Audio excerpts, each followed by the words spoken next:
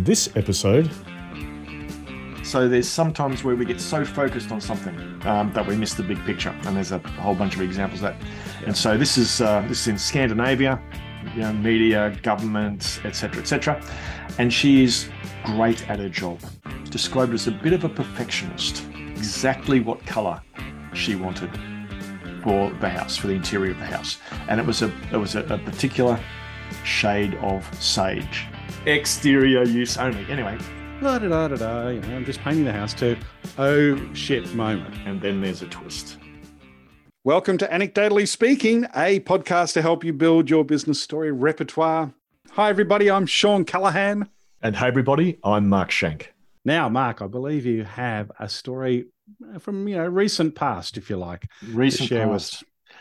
And it's not just about the story, but I think some of the things that how this story came about that we'll talk about that might be of value. So we'll share the story. We'll talk about some lessons, some ideas about why it works, etc.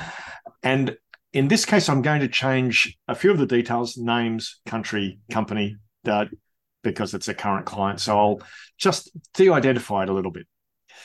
Cool. So with that. without sort of announcement, very good. Okay. So we'll just, with those few caveats. So there's sometimes where we get so focused on something that we miss the big picture. And there's a whole bunch of examples of that. Well, this example was shared with me just before Christmas. And so it's a big company that a big company that's global, and they're organized by country. So each country has a country head, etc. Yep.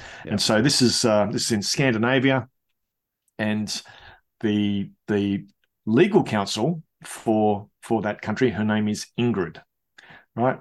Not a real name. Ingrid is, so she's lawyer, legal counsel, very, very serious job, dealing with a lot of, media, government, etc. And she is great at her job. Totally, really good at her job. Early 40s, so lots of experience. And people that the person who told this story described her as a bit of a perfectionist. Okay, righto. Right? She likes to get things right. Uh-huh. And apparently, Ingrid is also very, very keen in doing the old DIY, the do-it-yourself at home. And so she's a perfectionist, and she knew exactly what colour she wanted for the house, for the interior of the house. And it was a particular shade of sage. Now, I don't know about you. Shade of sage. Yeah, wow. I don't know about you, but I didn't even know that sage had there were different. Anyway, she wants the perfect color, and she's going to a whole bunch of different hardware stores, can't find the color. Right. Starting to get very frustrated, and she goes into yet another hardware store and finds the perfect color.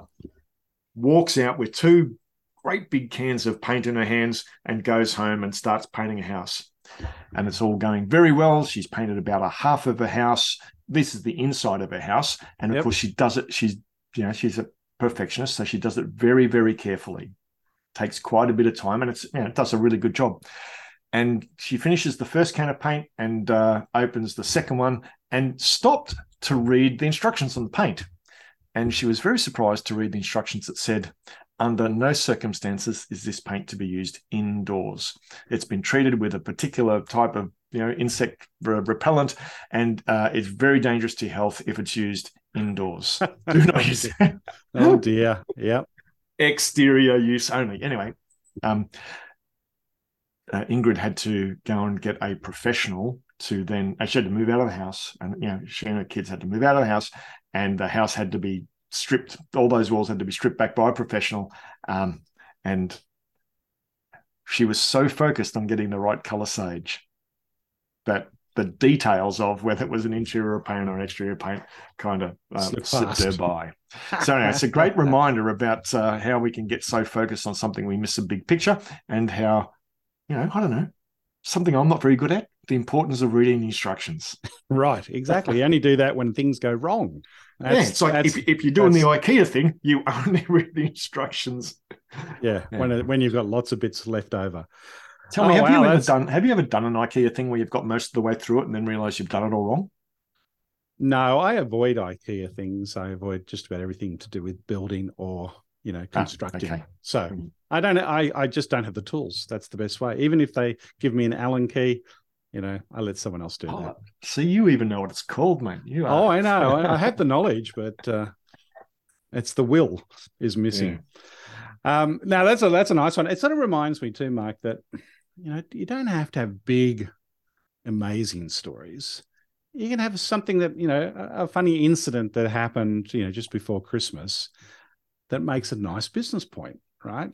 And I think the thing about that is relevance. I think a lot of people would have the similar experience, have done something similar. So as soon as you hear a story about painting a house, it's a DIY sort of person who's doing this thing. They're very focused. They're very particular. I would imagine there's a whole bunch of people listening to the story going, yeah, I know someone like that, or I'm like that. It's one of those things that I think you get connection with that story very quickly, right? Yeah. That's nice. It's very normal. Yeah, it's a normal thing. Yeah, which I love. I love that thing. And in fact, as you were telling the story, and especially with the whole sage, our graphic designer, of course, appreciates and knows all those colors.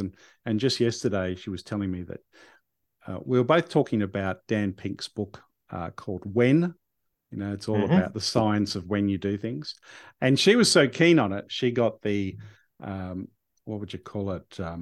The gift that you get given if you pre-order the book, and it's a T-shirt with "When" on the front, right? I've got one. You got one of those as well. Okay, so did I. So we were laughing. We were laughing at how nerdy we were. And she said, but mine was supposed to. She said, mine was supposed to be green, but I think the inkjets weren't firing correctly because the green was not quite green. It was, and she was like, it was a sage turquoise. She had a name for it. She said, I think I actually prefer that. It's it's kind of a weird green, which I really like. Anyway, again, it just shows you how a story will trigger another story. Right. Yeah. And I think this is the connectivity bit, which is so interesting about storytelling.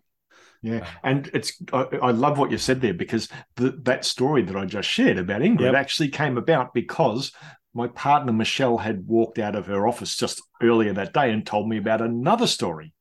Right.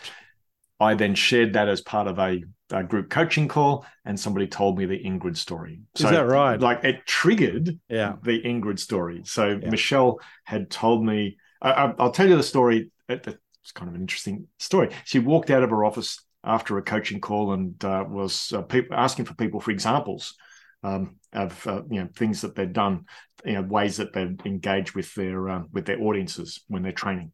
Right. And one lady who is she does all the training at a call center, and she said, so I've got lots of tattoos, my hair's pink, and I dye my eyebrows pink as well, right? That's what you do. But before you dye your eyebrows, you need to bleach them.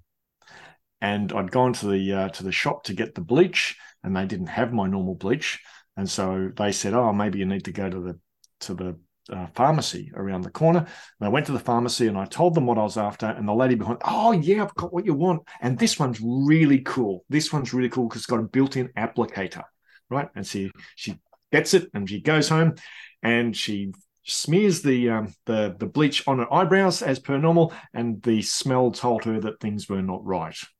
And then she read the instructions, and the instructions said, this is actually hair remover. So it wasn't bleach.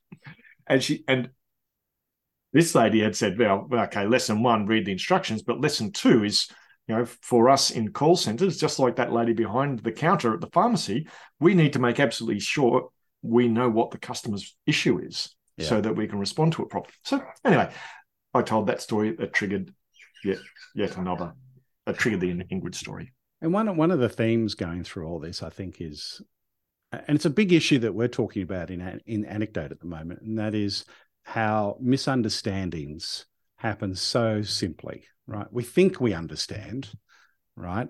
But all of a sudden, you realize at some point along the way, usually when you're trying to get something done, you've got a total misunderstanding of the situation. And I think stories can really help that, like in terms of getting people to tell you the story, not just telling stories, but listening to stories, right? Getting person to, imagine if the as she's buying her paint, Ingrid's buying her paint, the person selling that paint sort of says, "Oh, tell me a little bit about, how you're going to use this." And she can tell the story about how she's going to paint. "Oh, no, no. You've got the wrong paint for that, right? You need this paint over here." Those misunderstandings start to melt away, I think, when, you sort of do the stories back and forwards, right? Yeah, totally. Okay, let's go back. What things we like about the Ingrid story? What are the bits in that story that you love to tell? This is really corny, tiny little thing, but I really like the image of Ingrid walking out of the store with the two big cans of paint. Is that right? Yeah, that's good, isn't it? Yeah. Just that little thing. I can just, because like I've walked out of a paint shop with two big cans of paint, and it's kind of like, anyway. So that little detail I enjoyed telling. Yeah. No, it's good. I think there's because there's an element of danger in that story, that sort of increases the drama, right? That, it's poisonous. You had to take a family out of the house. It was like, especially as you were literally, reading the instruction or reading the can out for us in the story, or however she was reading it. All of a sudden it happened very quickly. You went from la da da da da, I'm just painting the house, to oh shit moment, right? I think that's great. Anything with a fast contrast like that, is a strong story. Yeah. Well, the old normal twist. It's right, a perfectly normal thing, and then there's a twist. Yeah. So that's good. It's a short story. It's a story we all can relate to. So I think these are good elements. Anything that you would add to the story, or do differently, or tell it differently, if you were to, obviously you're going to recount the story, I'm sure, but what do you think? What have you changed, actually? Because you probably told it a couple of times. Is there anything in it that you've changed in the telling? Yeah, look, the first couple of times I hadn't, because I took detailed notes when it was first told to me. Yeah. And so I knew, like in my notes, it was, Ingrid is the general counsel. Right. So, but I didn't say that. I just said, she was, a lawyer or something, right? It kind of amps up the stakes. Also, understanding, I thought it was by saying that the company operates by country, and she's the head of legal for the country. Kind of, that's an important. Anyway, raising, just kind of giving an image of the sort of person that she was. So I didn't do that the first few times. Yeah, it was a little character sketch, wasn't it? At the beginning, to help us understand that. Yeah. No, that was really good. I like that. Really set it up for us. Radio. What about you? I like the story. I don't think there's that much I would change with it. I thought it was told really well, and it, it was about the right length for the type. How there's a sort of a length for the impact of a story. Sometimes someone will tell a really long story, but it doesn't have any impact. So you sort of, there must be some ratio, there in terms of length and impact. Haven't really thought about it that much, but it just occurred to me that, that sort of about the right for the sort of impact that you get. And of course, you really need to practice the story a few times, as I've done with this one, right? I started telling the story, and now it's really easy for me to tell. And getting feedback from other people has helped me. And I think I mentioned this morning when we were chatting about another issue, that I was in a group coaching call just recently, and a lady told a 4.5 minute story.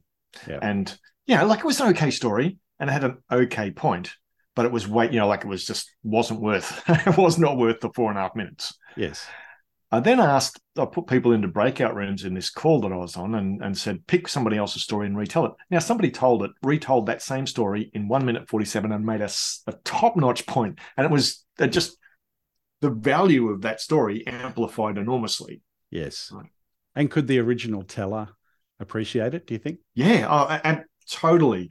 Right. The lady who told it originally had included all these details that she thought were essential, but when the other person told it, she realized, no, these are not essential at all. They're completely superfluous. Right. I love it. Yeah.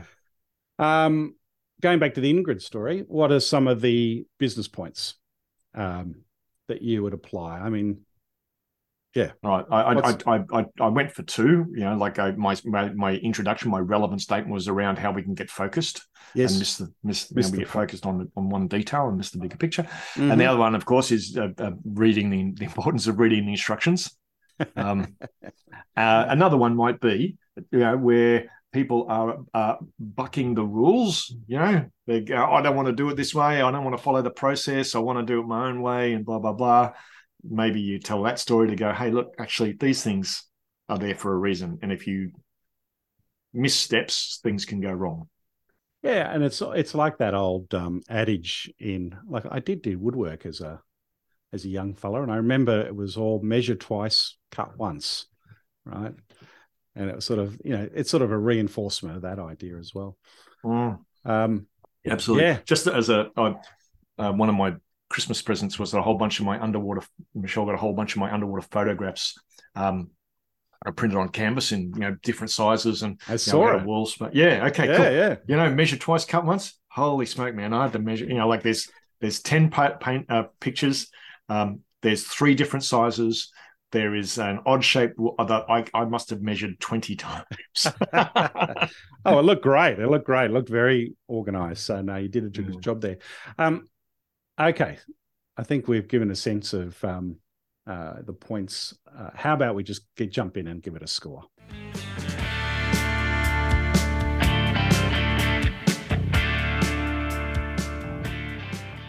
I'm going to give this a 6.5. Ooh, 6.5. Right. I've got a bit lower than I would normally go, but you were reluctant to give it a 7, obviously. I was reluctant to give it a 7 because I don't know if I would actually tell it. I don't know if it has the impact enough for me to actually tell that story. And because it didn't happen to me, I can't kind of tell it in that sense of, oh yeah, I was just chatting to this person. It's now gone, a couple of steps away from the original telling. And so I think that might reduce the impact a little bit as well. I know. What do you think? Yeah.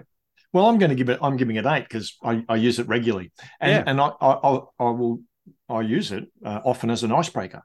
I heard an interesting example the other day. Yeah, icebreaker. Da, da, da. So I use it in that kind of context regularly, and also sitting down over a beer or a glass of wine. Oh yeah, that's an interesting. Yeah, interesting little anecdote to tell. Yeah. Yeah. So, and this is something that's worth. Let's think about over the next few months we podcast every week, but it might be worth doing some looking at our tendency to score our own stories higher, because there's something in that. The closer you are, like the ownership. Yeah. Oh, yeah. It's research shows that pretty clearly, that we do love what we own, right? What we create. Yeah. So anyway, that's a good point. We'll have to factor that into all of our scores over the years. Yeah. Well, everyone, thank you very much for listening into our episode today on Anecdotally Speaking. And of course, tune in next week for another episode on how to put your stories to work. Bye for now.